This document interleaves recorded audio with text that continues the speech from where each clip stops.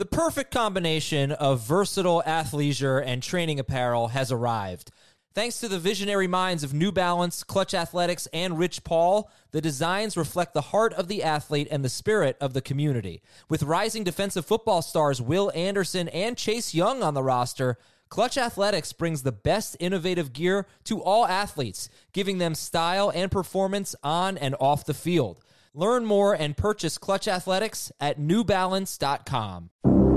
This is Fantasy Football Today from CBS Sports. Here we go. Email us at fantasyfootball@cbsi.com. Here we go. It's time to dominate your fantasy league. Let's go.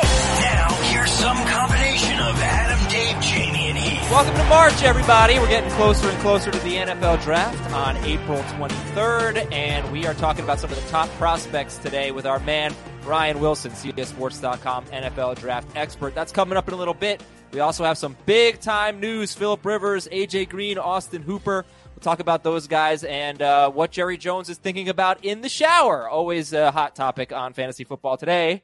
I'm Adam Azer with Dave Richard, who killed it last week hosting the show. Thank you, Dave. And Jamie Eisenberg is back from a big week at the Combine in Indianapolis. Welcome back, Jamie. How was your week, man?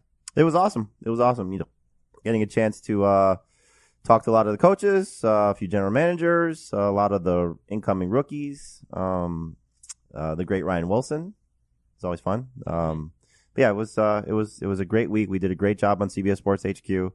And if you want to see any of those interviews, I suggest go watch them because we had everybody from Joe Burrow, Tua Tagovailoa, CeeDee Lamb, Jerry Jeudy, J.K. Dobbins, Jonathan Taylor, you name the high prospect defensive guys, Chase Young, Jeff Okudah, just a ton of guys on our set. It was a great week. Great week.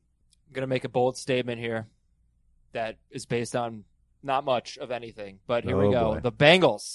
The Bengals should take Tua Tagovailoa with the first pick in the draft. They should do it. Wow. Why? Because he's better. He's No, he's better than Burrow. If he's healthy, he's better. He's been better his whole life until he got hurt. Come on, he's better. All right. That'll be. Let's make a bet. Burrow versus Tua. 10 years. We'll cash it. Next 10 years, who's better? Okay. All right. Lunch in 10 years. You got it, man. All right. Let's talk about the big news here before we have Ryan Wilson on to talk about the NFL Combine. So there are a bunch of reports about Phillip Rivers. The latest one was that the Redskins plan to pursue him. That was according to Pro Football Network. But there was also a feeling, I guess, that he's going to the Colts. So how confident are you guys that Phillip Rivers is going to be on the Colts next year? It seems very likely. Yeah. It's a great fit. Bruce Arians was kind of alluding to almost anybody who spoke to him that he would take any of these quarterbacks. He would take Tom Brady, clearly. He would take Rivers. He would take Teddy Bridgewater. He still wants Jameis, so I think Rivers moving to the panhandle of Florida is, you start connecting the dots that maybe that's something that's interesting to him, especially for a guy it's a longer travel, but, traveling from San Diego to LA to play for the Chargers after they moved. But I think the Colts setup, if there is a setup that fits Phillip Rivers the best, that's the one because offensive line is great. Now that Costanzo is back, their left tackle, deciding not to retire. So the offensive line is arguably the best in the NFL. They're going to, I think, be pretty aggressive.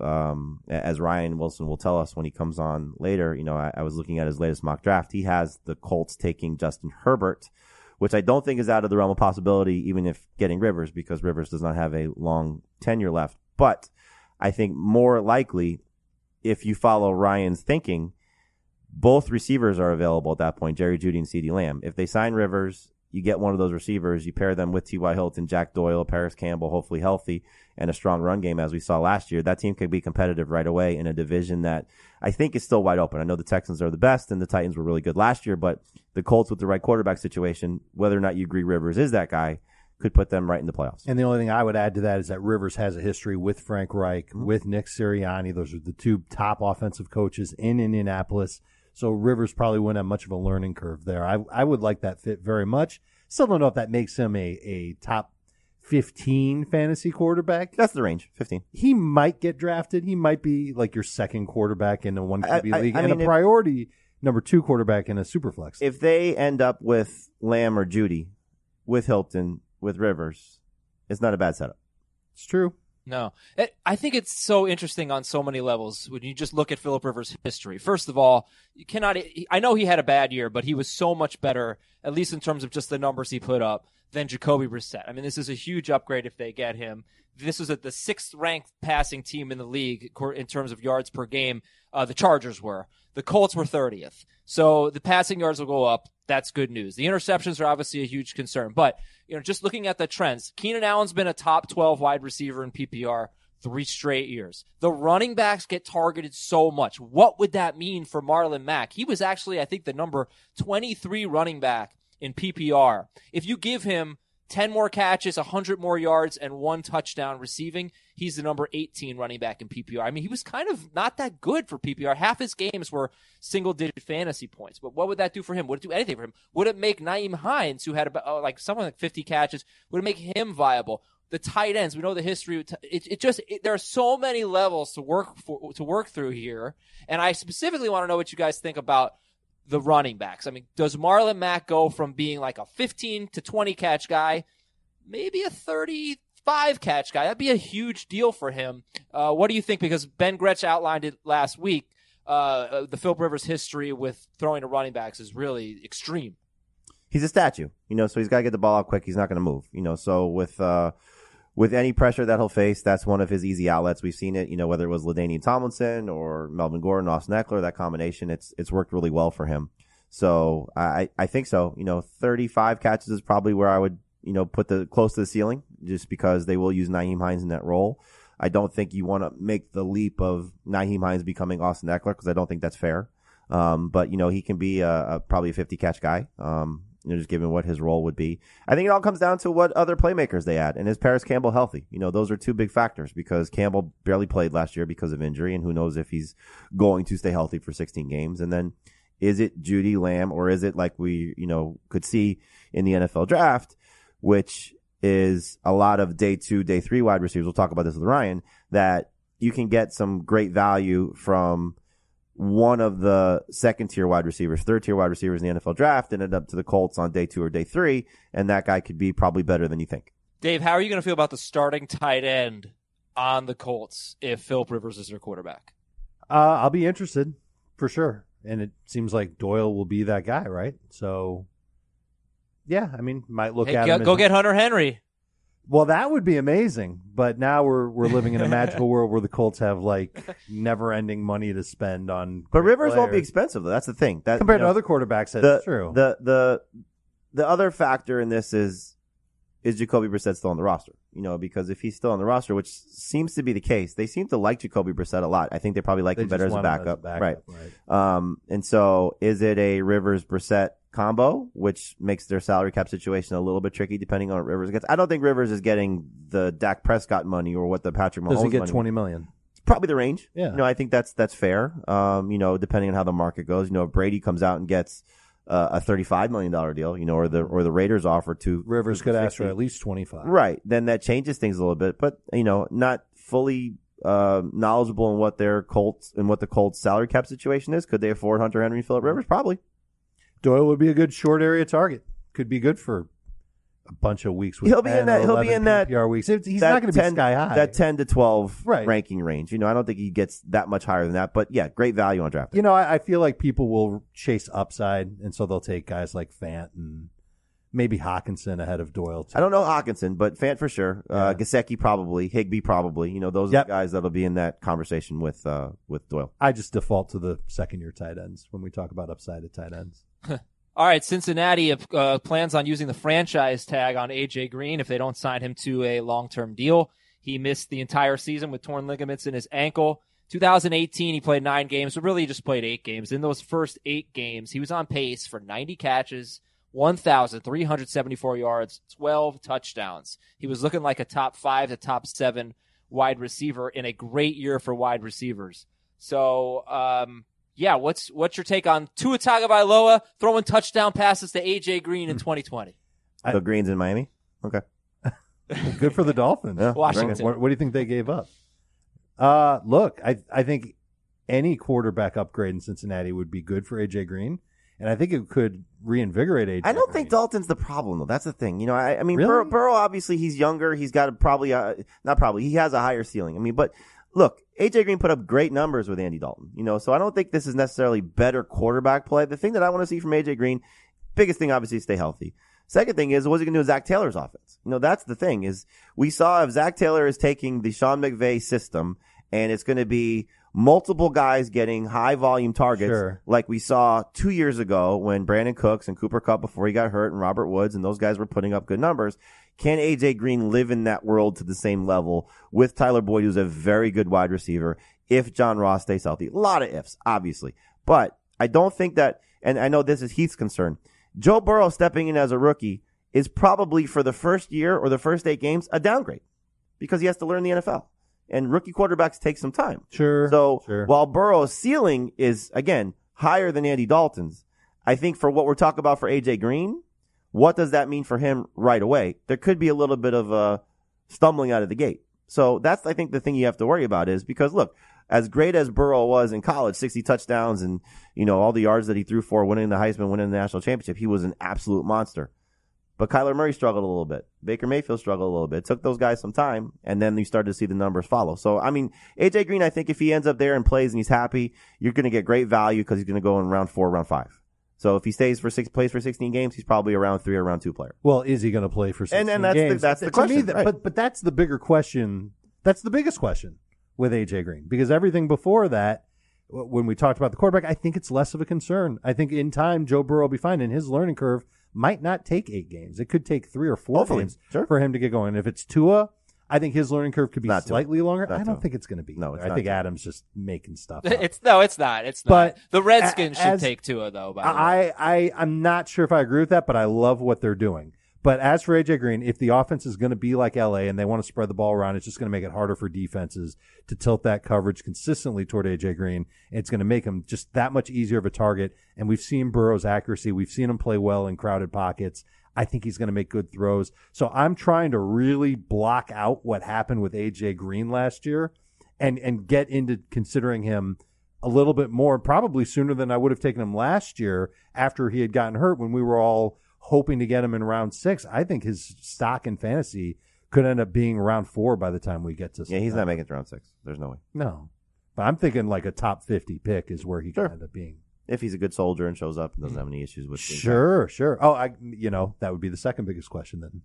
Yeah. I think I got to go back and try to figure out how wide receivers have done with rookie quarterbacks, veteran wide receivers, young wide receivers, and whatnot. I mean, off the top of my head, like this year, there were good ones, but, Terry McLaurin, Darius Slayton, Christian Kirk. Yeah, but McLaurin, you're projecting over a season because you didn't play the full season with Dwayne Haskins, and his numbers were fairly similar. I agree with you, but not again, the touchdowns. But it's just you can't make the same full season comparison. Like you look at the guys in Arizona, nobody had a great year. No, none of them like had top 50 overall player, but none of them were AJ Green. No, I'm looking but at Jarvis right now. Landry was pretty mind. good as in the first year. Not great, but he was good in the first year with Baker 2 years ago. Reggie Wayne had 106 catches, 1,355 yards, 5 touchdowns in Andrew Luck's rookie year. Reggie Wayne was 34 years old. He did, however, have 195 targets. His yards per target actually wasn't that great, but for him, a veteran wide receiver, to get paired with the number 1 overall pick and to have 1,355 yards, 5 touchdowns on 106 catches at age 34, and coming off a bad year too, that was pretty good.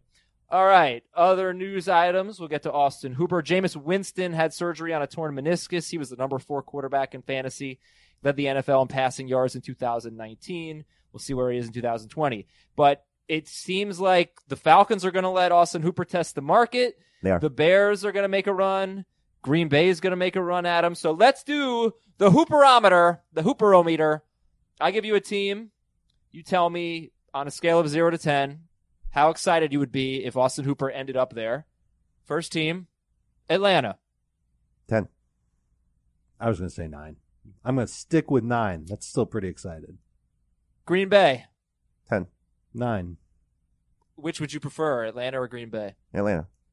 I'll take Green Bay if the Packers don't add another receiver in the first 3 rounds of the draft, which I kind of find hard to believe. You think they will or they won't? I think they will. Oh, Their they're first three definitely picks. are. Well, let's put it this way: they should. Yeah, they are. Yeah.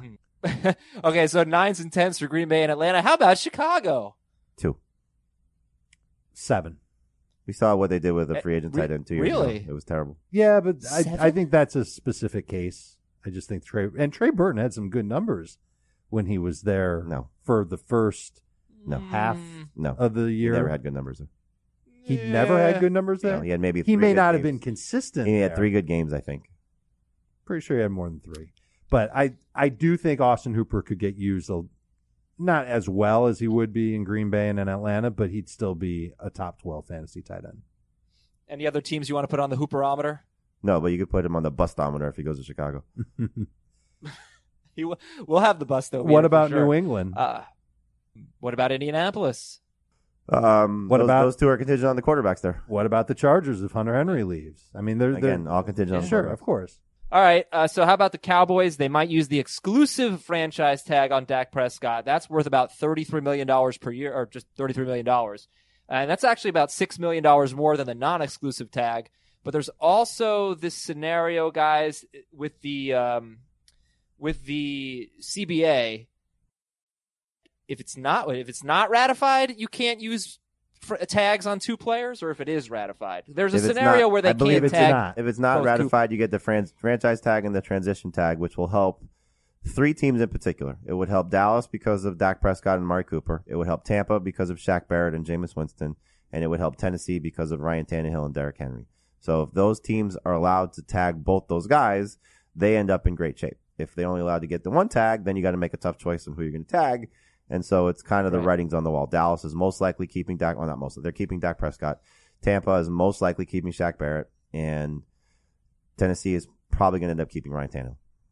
Okay. And Jerry Jones won't rule out Des Bryant returning to the team. And he said he thought about it in the shower. That was an interesting moment of honesty there for Jerry Jones. Yes.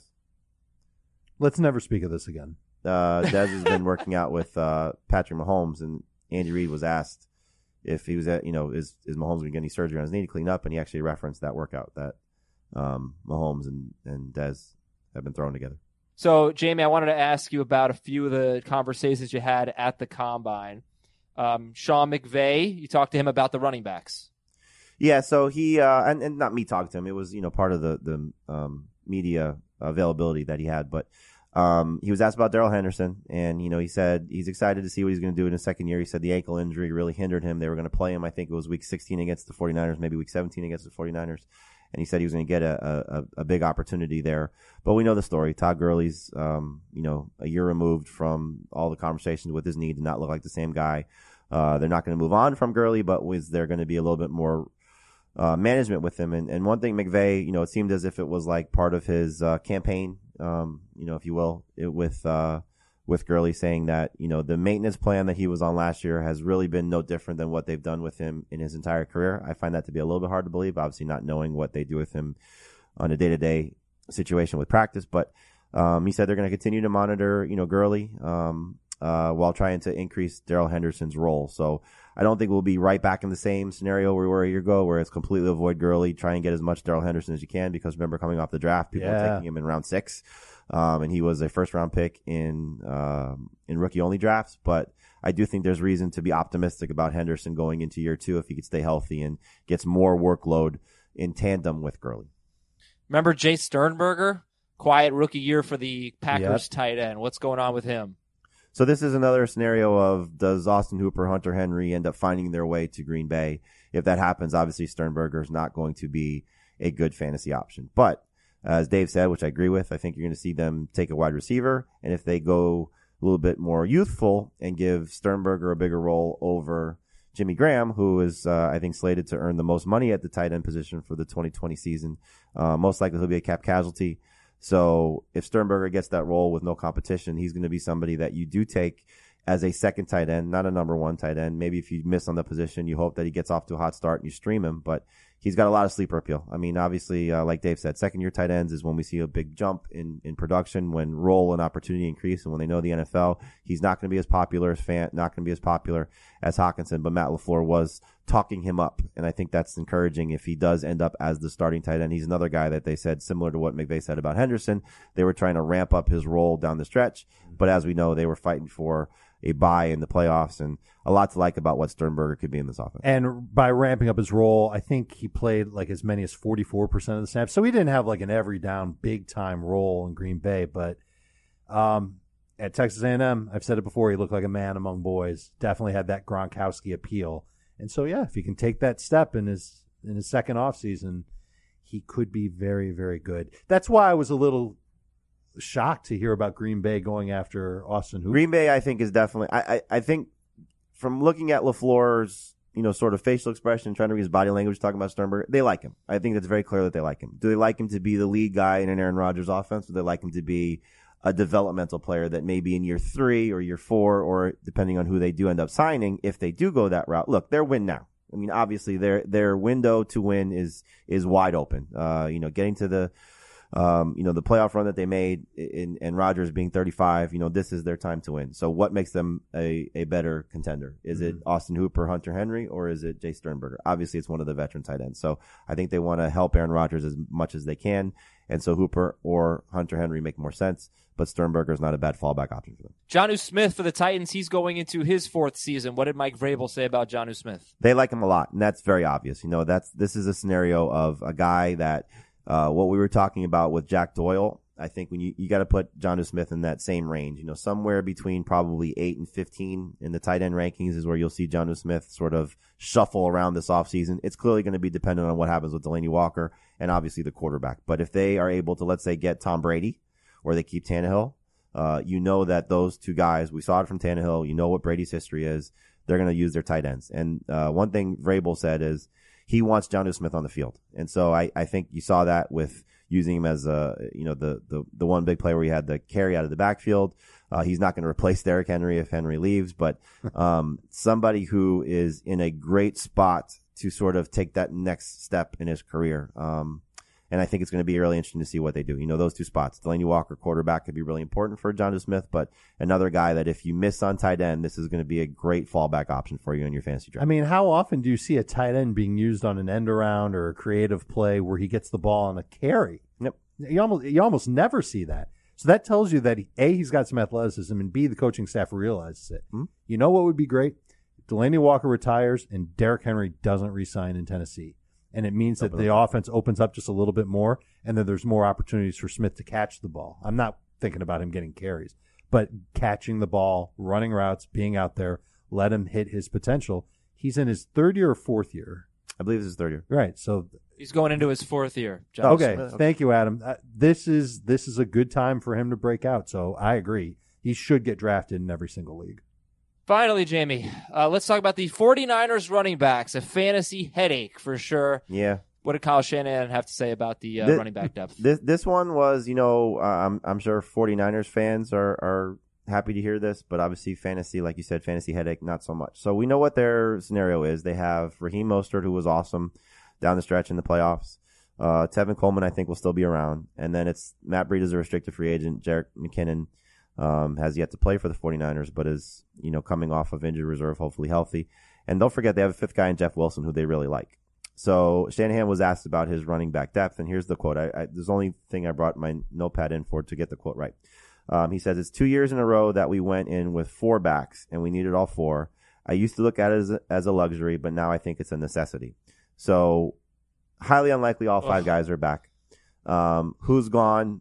Most likely McKinnon. I think that's an easy one for them to move on from. Well, they save a ton of money. And do they allow Breida to walk? I don't know what they're going to end up putting his tender at, if they're going to tender him at all. But if he's still there, do they move on from Tevin Coleman, who's still relatively cheap? He's in the final year of his 2-year deal that he signed. And I would imagine he's probably a very comfort factor for Shanahan, having been with him in Atlanta.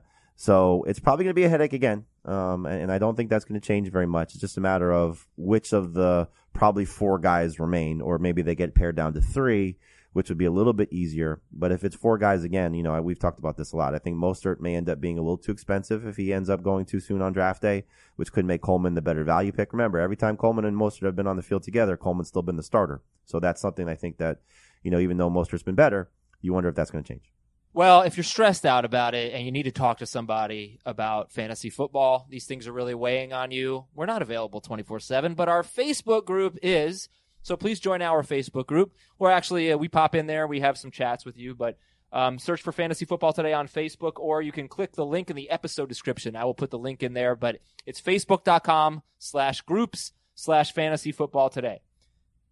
Just really good way to talk fantasy, maybe join some leagues, chat FFT with some listeners, and there's a lot of dynasty talk right now as well. CBS Sports HQ crushed it last week at the Combine, but 24/7 sports streaming, there's gambling talk, there's fantasy talk, there's everything that you could want on there if you're a sports fan. CBS Sports HQ, download the CBS Sports HQ app, watch it on your connected device, and right now you should be listening to the Fantasy Baseball Today podcast after you're done with the Fantasy Football Today podcast. Those position previews are out. They're published. Today we're going to kind of recap all of our position previews and finish up a starting pitcher with some late round picks. It's been hopefully really helpful for our listeners. So if you play fantasy baseball and you need some help, Fantasy Baseball Today podcast, we got you covered. All right, we're going to take a quick break here on Fantasy Football Today. When we come back, Ryan Wilson joins us to recap the Combine. What's up, everyone? I want to tell you about a car that you are going to love. Check it out. The all-new Hyundai 2024 Santa Fe is equipped with everything you need to break free from the dull work week and embark on an adventurous weekend with your family. The all-new Hyundai Santa Fe's features like available H-Track all-wheel drive, standard third-row seating, I love that, available dual wireless charging pads, ensure that you can take on any adventure. So let's say you're ready to take the family on a camping trip or something like that. The Santa Fe is perfect for you. You've got all-wheel drive. You can load everyone up in the third row. It's time to start being adventurous, and you need the right car, and that's the Hyundai 2024 Santa Fe. Learn more about the all-new Hyundai Santa Fe at HyundaiUSA.com. Call 562-314-4603 for complete details. And now we are joined by our CBSSports.com NFL draft expert, nicest guy in the industry, Ryan Wilson. You should follow him on Twitter. I recently did, at Ryan Wilson CBS. And Ryan had the pleasure of hanging out with Jamie all week at the Combine in Indianapolis. Welcome to the show, Ryan. How was your week with Jamie? Pretty good, actually. There's some things that didn't go so well, and we can talk about that a little bit. For 99% of Jamie is very good.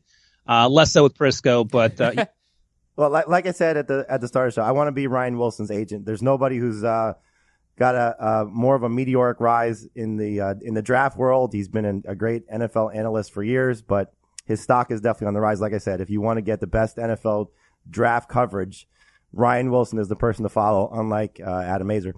So what Ryan is referring to, why the 1%. So we were out to dinner one night. I think it was first night, right, Ryan? We were there? First night for me, second night for you. And a friend of ours may or may not be getting engaged soon, maybe proposing to his girlfriend. We'll leave that person nameless. And so we were just talking about, like proposals and things like that. And I'm going to ask, so you guys think, Dave and Adam, you guys think about your proposals. So Ryan was sitting next to this person, and he was across from me, and I was just like, Ryan, how did you? And I no clue about what was going to come out of his mouth, which you're about to hear. But I said, Ryan, how did you propose to your wife? And Ryan, you married what, 19 years? Yeah, 19 so years. I said, Ryan, how did you propose to your wife? And it was as if I unlocked the worst memory from a human being. He goes, oh my God, I can't believe I'm about to tell the story. So take it away, Ryan. Tell your proposal story. Yeah, so you guys will very easily believe this. Once Jamie finds something, you're telling that story 25 times over the next. So yes, I'm telling the story, and Jamie asked, and this is how I go.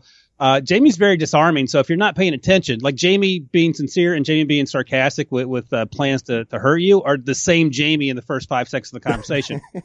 So he's like, yeah, so what's your story? And I had not thought about my engagement story in 17 years, and you'll understand why very shortly. So I start 5 or 6 words in. I'm like, oh my God, I can't stop now because Jamie will know something of it. It'll make it worse. So I lived in Pittsburgh with my wife. She was a teacher. She went to bed earlier than I did because she got up earlier than I did. So she had gone to bed, and I had already called her parents to ask them if I could have their daughter's hand in marriage, and they like me, so it's fine. But here's how romantic I am, Adam and Dave. I went to the grocery store, and I didn't make these things. I went to the grocery store and bought a sheet of brownies, store-bought. Got some icing, piped "Will you marry me" across the brownies, and closed up the old box, put it on the counter, and went to bed. And my wife found it the next morning, and that was how she was by the worst guy. And I was first that are much more embarrassing for me that I would have rather told than that story. So I spent the rest of the week recounting that story to any maniac that was within earshot. I'll give Brady Quinn credit. He said, "Yeah, that's interesting." Whereas, no, it was good.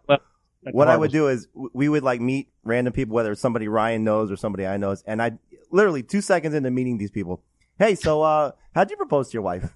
And they look at me like, "What?" Okay, well, I'm glad you asked. And Ryan would do the same preamble to the story every time of, yeah, Jamie's so disarming, and I don't want to tell a story. It was honestly it was fun for the first couple of days until we moved on to the next thing, which we could talk about at the end of the interview about what's the right tact to do when you go out to dinner with somebody who's paying for you, boss per se. So you guys can think about that as well. But how did you propose to your wife? I got down on one knee at the beach and asked her if she'd marry me. Adam? Oh, I had an elaborate night of deception.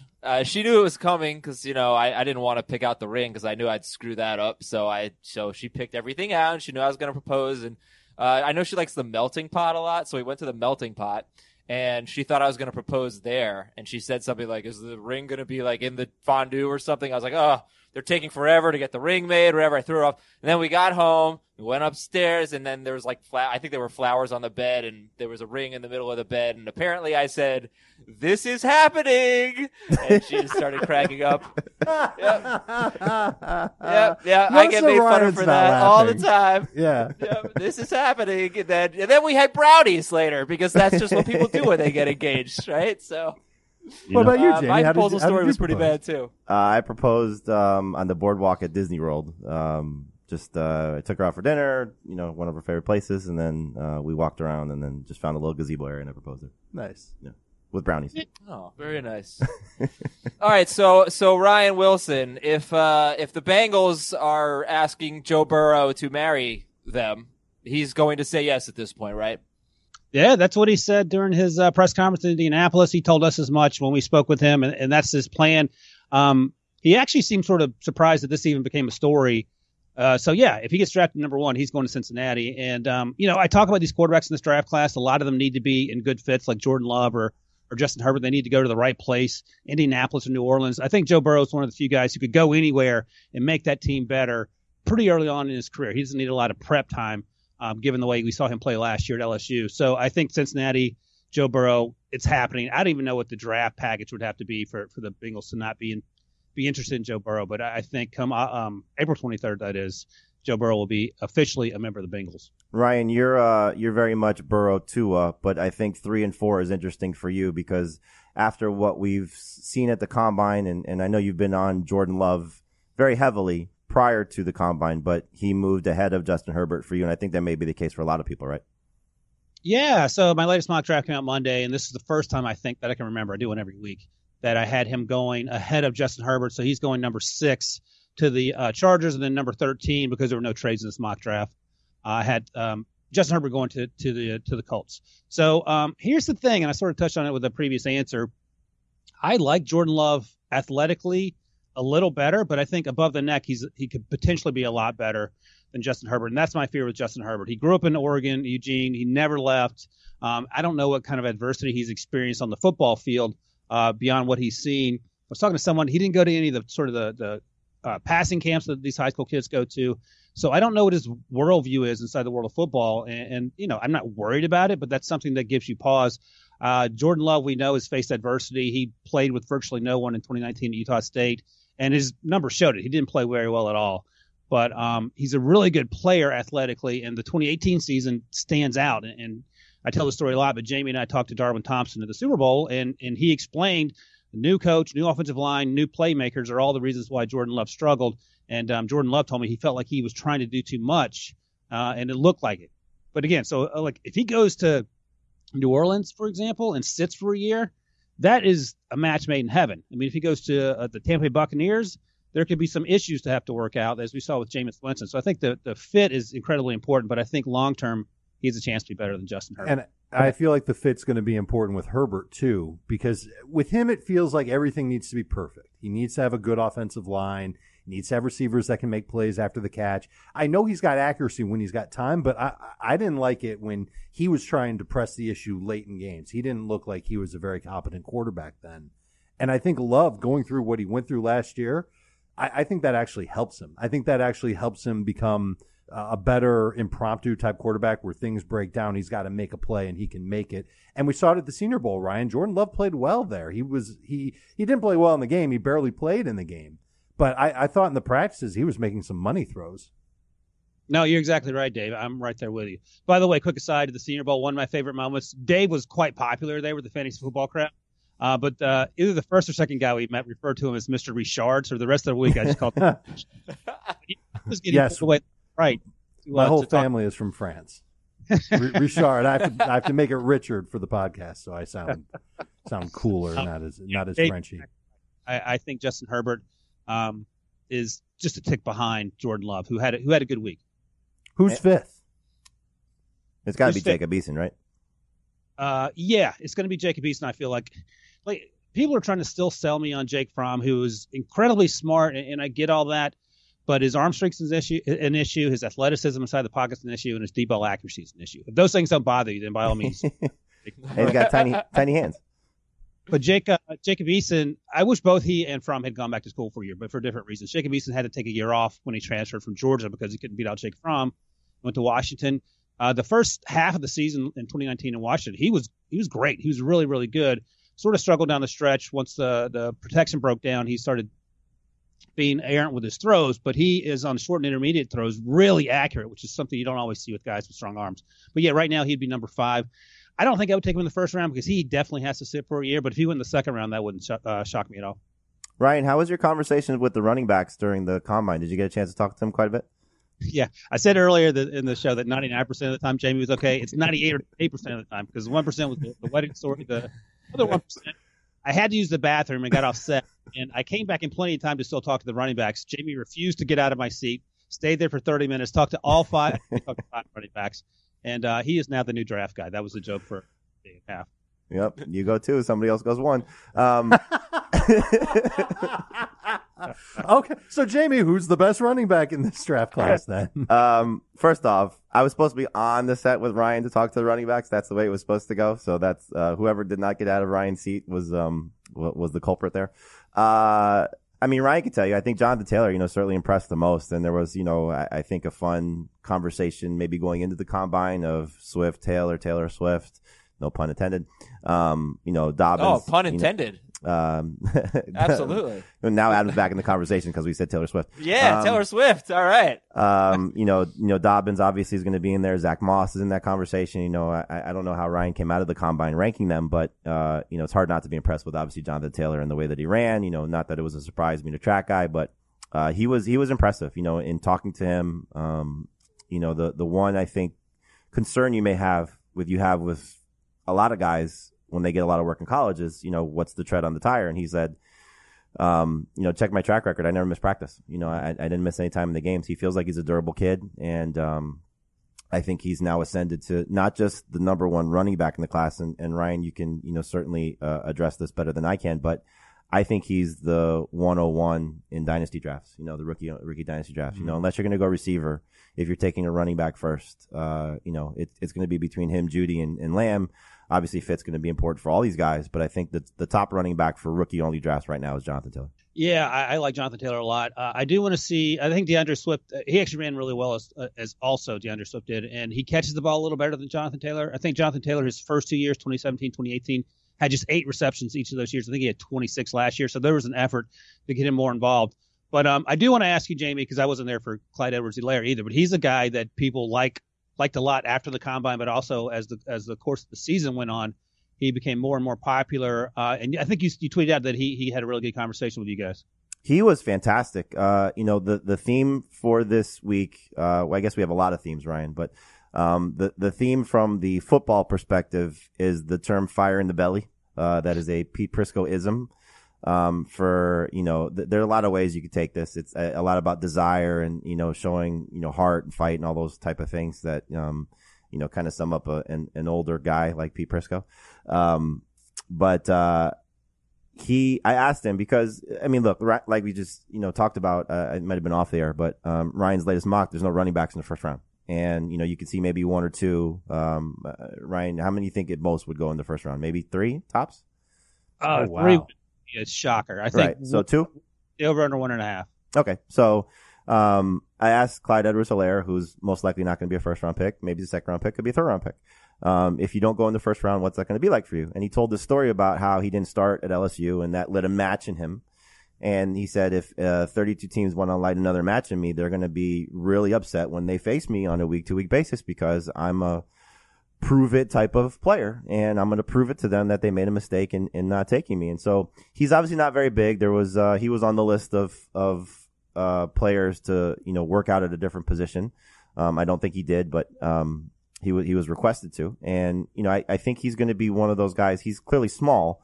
But he's a good pass catcher, as we saw during his time at LSU. And I think he's going to be one of these guys that ends up, not to the same level. So don't make the comparison fantasy wise, but how it took Miles Sanders some time and Devin Singletary some time. And eventually these guys became very relevant fantasy options. And on the right team, if he's in the right role, I think he's going to end up being one of these guys. So once you get past, at least for me, and you guys can, sort of take it your own direction. But I think Taylor Swift, Dobbins, and for me, Cam Akers. I think Akers actually, I'd probably put him third right now.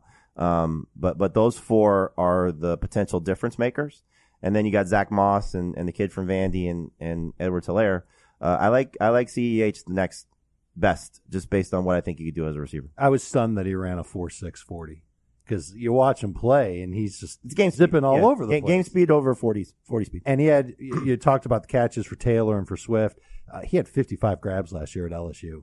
Really good fit for their offense. What I'm scared of is that he ends up following Joe Brady to Carolina, and now the Panthers' backup running back is going to be Edwards-Helaire, and they use him to spell Christian McCaffrey a little bit more. That would scare me. That would not make me love McCaffrey. They obviously need some depth at that position, but right, he'd be good depth for them. But they need so many other things. You wonder if that's not necessarily a priority of where most likely Edwards-Helaire has to go. If he's a third-round pick, I think there's a chance that could happen. Yep. But you want Edwards-Helaire to go somewhere where he can be used kind of like McCaffrey. Yep. Not. All right. He'll be used I know your point. Yeah, as a pass catcher just as much as a running back, but not getting 20 touches. Right. You don't want to see him end up being Darren Sproles, or Boston Scott or that type of guy. You want to see him a little bit more of a featured opportunity, but I don't know if that'll necessarily be the case. He's going to be part of a tandem somewhere, but hopefully it's a successful tandem that he's getting close to 50% of the touches. Yeah, so Ryan, I want to ask you about J.K. Dobbins. I know he had the ankle injury, so we didn't see a lot from him from the combine. He's my personal favorite running back. I think, I guess I have to do a little bit more evaluation, but I just loved what I saw from him. And when I watched him, I couldn't believe that there were other running backs that were ranked ahead of him in all these draft rankings. And we have him third on CBS. So Dobbins from Ohio State ran for 2,000 yards. He also caught about 25 passes per season in his 3 seasons, which is pretty good for a college running back. And I don't know, maybe he's just a product of a great offense and it was set up beautifully for him, but he just reminds me of Ezekiel Elliott, to be honest. So where is he right now? And how does someone who didn't participate in the combine, look right now compared to all these other guys who have some type of buzz? It's funny, Azer, when I do on the rare occasion have a running back go in the first round, I usually have him going to the Chiefs because I think it would be funny, but it's also almost always J.K. Dobbins because for the same reasons as you, I like J.K. Dobbins a lot. He runs low to the ground. He's a one cut and go guy.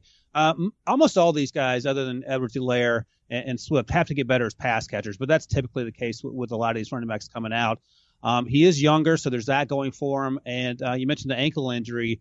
I don't think at the end of the day anyone cares about whether he participates in the combine because he'll show up at his pro day and the private workouts, and these scouts and GMs and coaches will get exactly what they want out of him. So I don't think it affects him so much in the short term. Or once the draft rolls around, he feels like a second round pick, just like almost all of these guys. And maybe one of them sneaks into the first round, and that's certainly a possibility. I mean, Josh Jacobs made it to the late 20s last year for the Raiders, and that was a good pick given what they needed, and no one thought that was an overreaction. And it's fair to say that the top 3 or 4 or 5 guys that we've been talking about here are in the Josh Jacobs category. Also worth noting, Josh Jacobs running a 4.6 something. So running backs running 4.6s aren't a huge concern, but I am with Dave, with Mr. Richard, that the fact that Edwards-Helaire ran a 4, given his play speed, seems shocking, but I don't think that'll affect what NFL teams think either. So let's go to wide receiver because there's so much talk about this position and how deep it is. And did that play out at the combine? Did it impress observers, the way the buzz was leading into the combine? Yeah, I mean, the number one conversation was, what is Henry Ruggs going to run? And he told us he was going to break the 4.22 record. He didn't break it. He ran 4.27, and it's weird to think that people were actually disappointed watching him run a 4.27. So he's a first-round guy, but he is going to be probably the 3rd wide receiver off the board as we sit here right now behind Jerry Jeudy and or CeeDee Lamb, depending on which one you like best. Jeudy ran a little better than Lamb, but I think Lamb's athleticism, even though I think he ran a 4.5, 4.51, and his vert wasn't necessarily incredible by what we saw with the other wide receivers, but his athleticism, his ability to sort of contort his body in the air and make catches, we even saw that during the combine drills. You just can't forget that. The only issue with CeeDee Lamb is that he played in the Big 12. And he didn't face a lot of press man coverage, a lot of off coverage, and you have to figure out how does that translate for you as an NFL team. I think my latest mock, I had him going to Denver. Is that right? I had him going to one of the teams in the top 15 picks. Oh, no, I had him going to the Cowboys at 17. So, I mean, that's even better for Dak Prescott and Ezekiel Elliott, which you just mentioned. Another guy to watch and sort of under the radar, and Dave and I saw him at the Senior Bowl, is Denzel Mims. I think he ran a 4.38. He was dominating people at the Senior Bowl. He's 6'3". He clearly runs very well. He's physical, high point catcher, all those things. I don't know how that relates to fantasy. He's still a little raw, and he has work to do, but he could be a 3rd-round guy, maybe even a 2nd-round guy, and get some opportunities. He feels sort of like a Miles Boykin to me, in terms of the raw athleticism. He went to Baltimore, obviously, and didn't have great numbers, but he has a chance to be a really good player down the stretch. I'm optimistic in Mims. We've seen the film shows that he's developed as he's been at Baylor. He's a 3-year starter at Baylor, and he continued to develop as he was at the Senior Bowl, Ryan. He was running better routes and starting to use his speed to break away from defenders. He had a hard time doing that in his last year at Baylor, but in the year before he was doing that. If he can continue to add to his technique and use his acceleration a little bit more, because it felt like in 2019 he was running at 1 speed, which was a good speed, just 1 speed. I think he can be a pretty decent receiver, and I compared him to Devontae Adams. When Adams came out, had all types of skill, all types of potential, but it took him 3 years to really get the opportunity and really show what he could do. And I think that that's just what Mims needs to be. So I think he's like a top 15 pick in rookie-only drafts. Not sure if I'm ready to draft him in a seasonal league with a late-round pick, but I do think he's got some exciting potential. Jamie, which wide receiver stood out to you? I mean, I was really more disappointed with a couple of things. One, the Van Jefferson foot injury. I actually was walking with him down the street at one point during Indy, and it was the day before the news came out, and didn't seem like there was a problem, but obviously stress fracture, something showed up on the MRI. The other one was Jalen Reagor, and the fact that he ran slower than, I don't remember what he ran, but I know we were talking about him. Like in the high 4.5s maybe? I'll double check. I think so, but he was, supposed to be, not in the conversation with Ruggs, but, a burner, and it was a little bit disappointing to see him not get to that 4.4 level. So I was more disappointed in those two guys, but Justin Jefferson, the fact that he ran what he did, for a guy that had 100 catches and 18 touchdowns last year at LSU, clearly a product of playing in that great offense, and showed that he could play in the slot.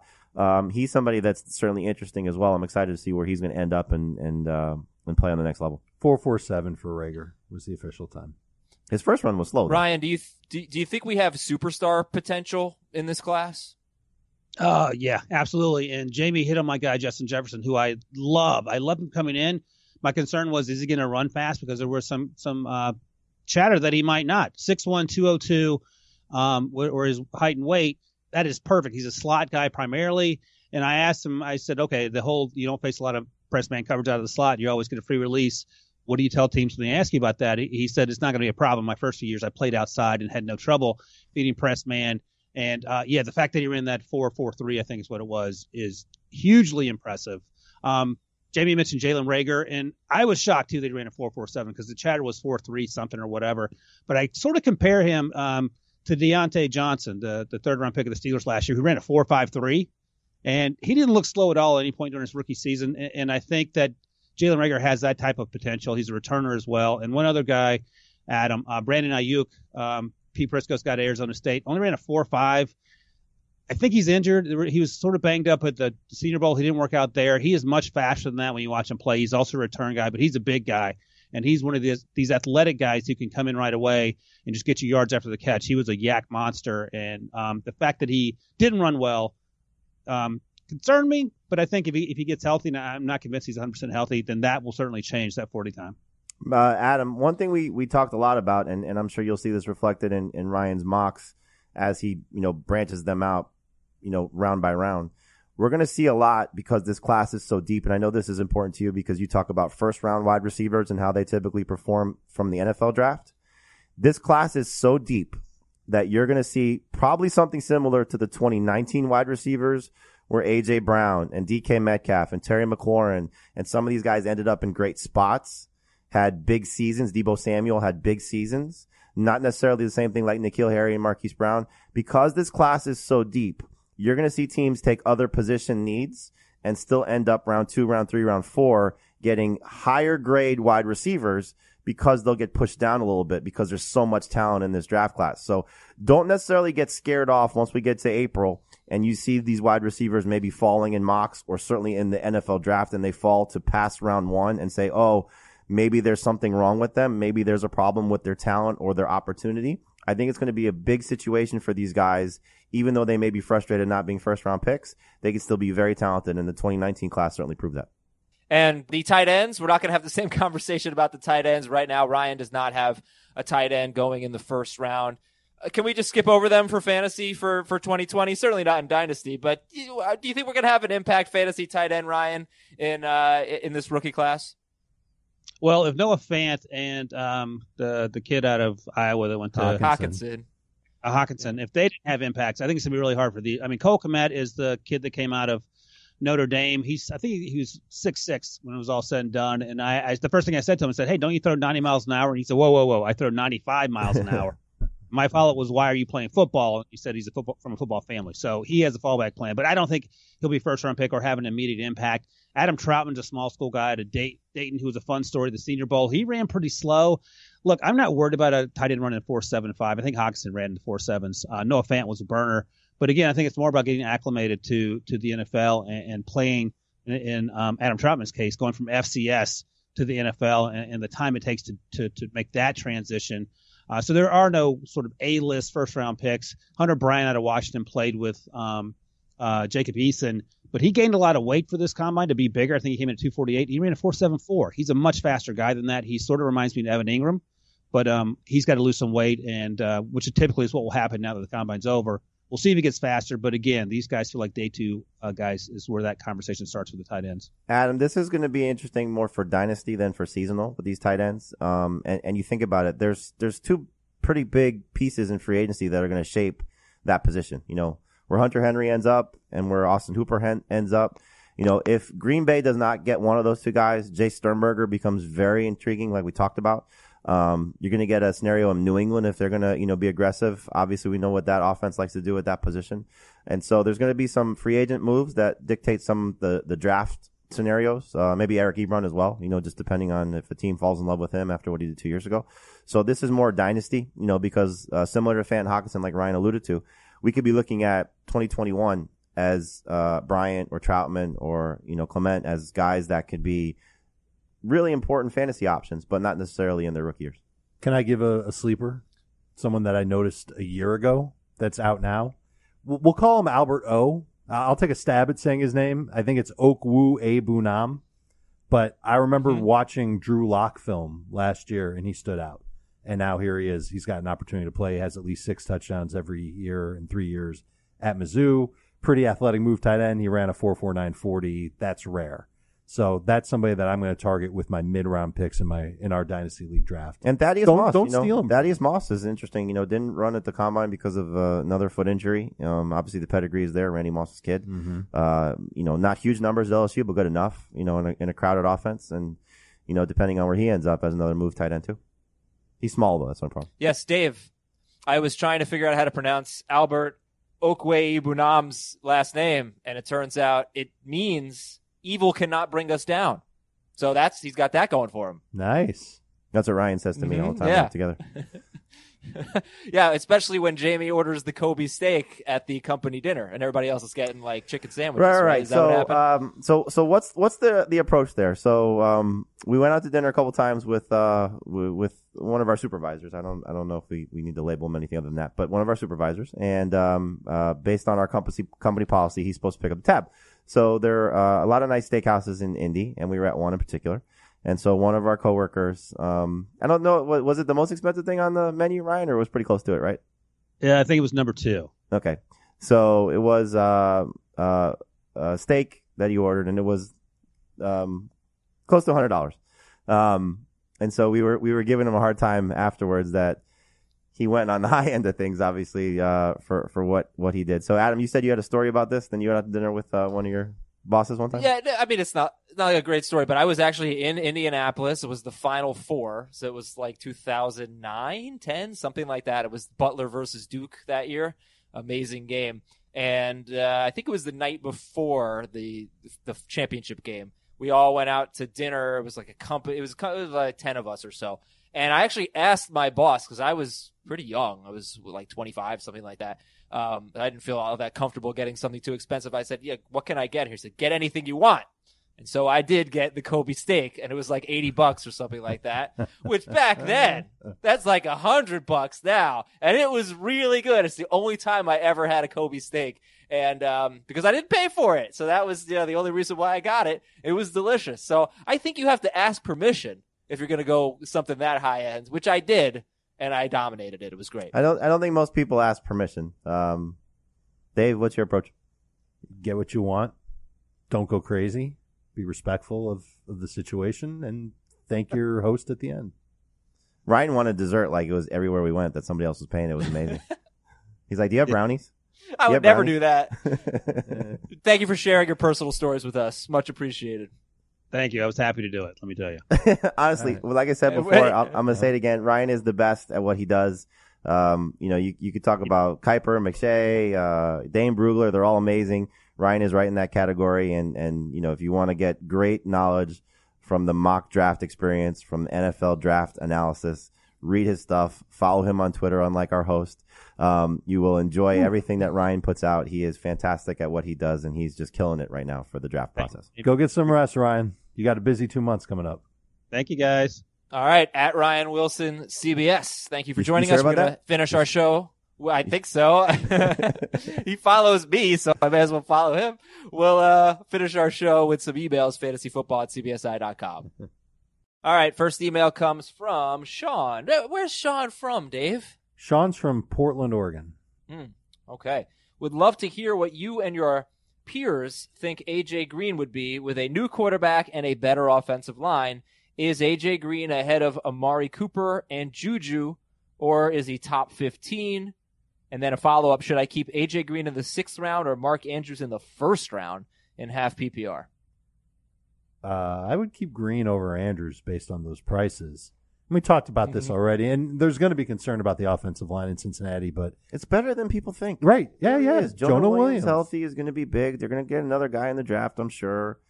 Look, better quarterback play. And again, you could debate Dalton now versus Burrow and what his upside could be. Right. But that team looked a lot better in the second half of the season with the way they ran the ball. You put A.J. Green out there, that's going to make things a lot better for the entire offense. And so there's a lot to like about this Bengals. This is a team to buy stock in, not necessarily to be a playoff contender right away, but I mean, this is a team that could be competitive much more so than they were last year, obviously.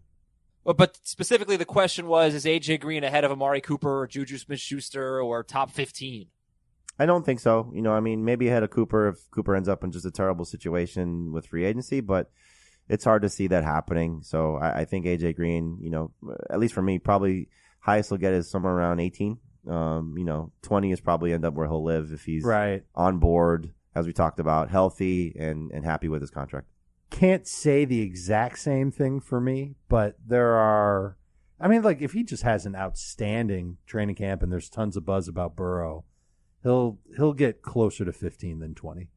The Bengals were 5-3 before A.J. Green's injury. They have won 3 games in a year and a half since.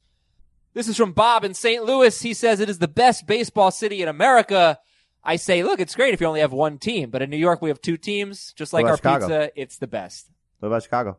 Chicago is great, but New York has better Thank pizza you. and better baseball. So I don't know about the pizza part. Do they have better baseball? they do. Yes, they have better baseball. Right now? 100%. They've got. Yes. Well, I mean, listen, the Yankees are the Yankees. Do the Mets count? No, right? No. The What Mets about are Los good. Angeles? The Mets, What about Los Angeles? The Bay Area. I think the Yankees and the Mets will combine for more wins than the Dodgers and the Angels. That is my Let's guess. make that bet. All right, 10 years from now, Jamie, Nope, over the nope, next 10 nope. years. This year. This year. Okay, I 2020. think that's a good bet, actually. I Yes. think that's a good bet. That'll Yes. be close. Are the Yankees healthy, by the way? I think I've heard they have an They don't injury need or to two. be healthy. They missed They don't? Severino missed the whole year. Judge got hurt last year. They went over 100 games. All right. Question is, he's in a competitive fantasy football league where IDPs get a lot of points, and so do DSTs. The Patriots DST was only outscored by McCaffrey and Lamar. He gives you a scoring 2 points for a tackle, 5 points for an interception or a sack for IDP. When would you start prioritizing IDPs? I would start chasing the stud IDPs in round 6. Fair. Okay. Ryan from Charlotte. Don't draft Luke Kuechly anymore. Keepers. Yeah. I'm keeping DJ Moore with a 7th round pick. Pick 2 of these players, but they cannot be in the same round. Okay. Hopkins or Cook in the 1st round. Evans or Mixon in the 2nd round. Chris Carson in the 3rd round. So you need to pick 2 of them, but they can't be in the same round. Hopkins or Cook in the 1st. Evans or Mixon in the 2nd. Chris Carson in the 3rd. What's the scoring? Don't know. I'm going with Cook and Mixon. I don't care what the scoring is. If it's PPR, I would go Hopkins and Mixon. If it's non-PPR, I would go Cook and Mixon. If it's half PPR, I'd go Cook and I'm Mixon. surprised that you're not going Cook and Evans. I don't know who the quarterback is. And I think I know what Mixon's Okay. going to be. I'm bullish on Mixon. I think Same, he's yeah. gonna be- Mixon's going to be awesome. Yeah. I think he's a first Here's an round interesting one. Josh from a suburb west of Minneapolis, Dave. pick. Fargo. Would you send pick 205, 5th pick of round 2, for Preston Williams in a 12-team PPR Dynasty League? No chance in this No. draft. Oh, my God. No. No. Okay. I don't know if I would do it if half the receivers that are available in this year's draft weren't there. He may be awesome. He really might. Preston Williams? Yes, he might be awesome. But I think you take the potential upside of what you can get there right now. If it was 305, it's a different conversation. Mistake-prone wide receiver with a bad knee versus a fresh young receiver. Yeah, to me, there's no comparison.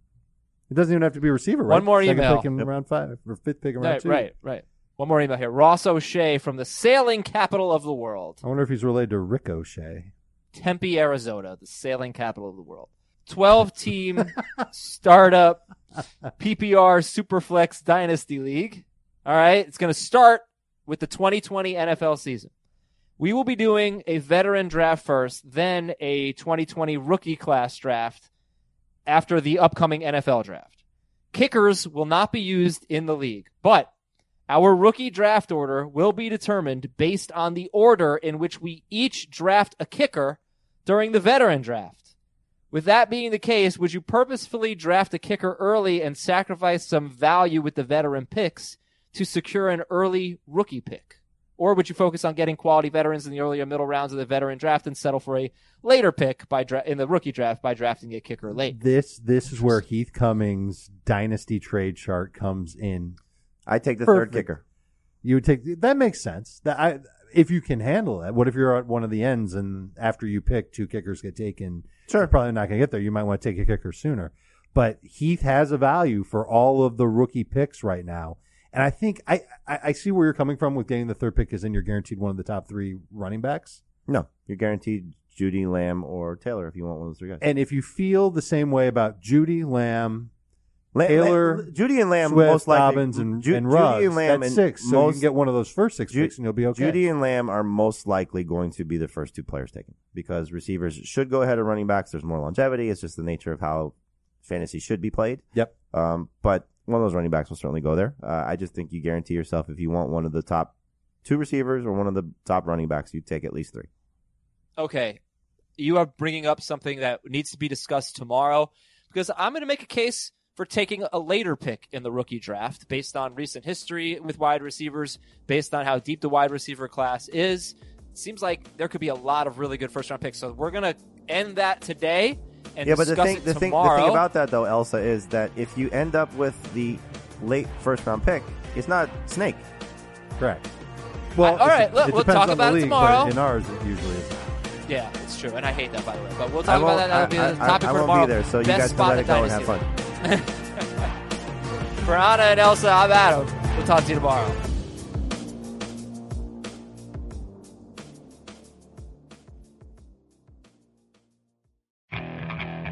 Okay, picture this.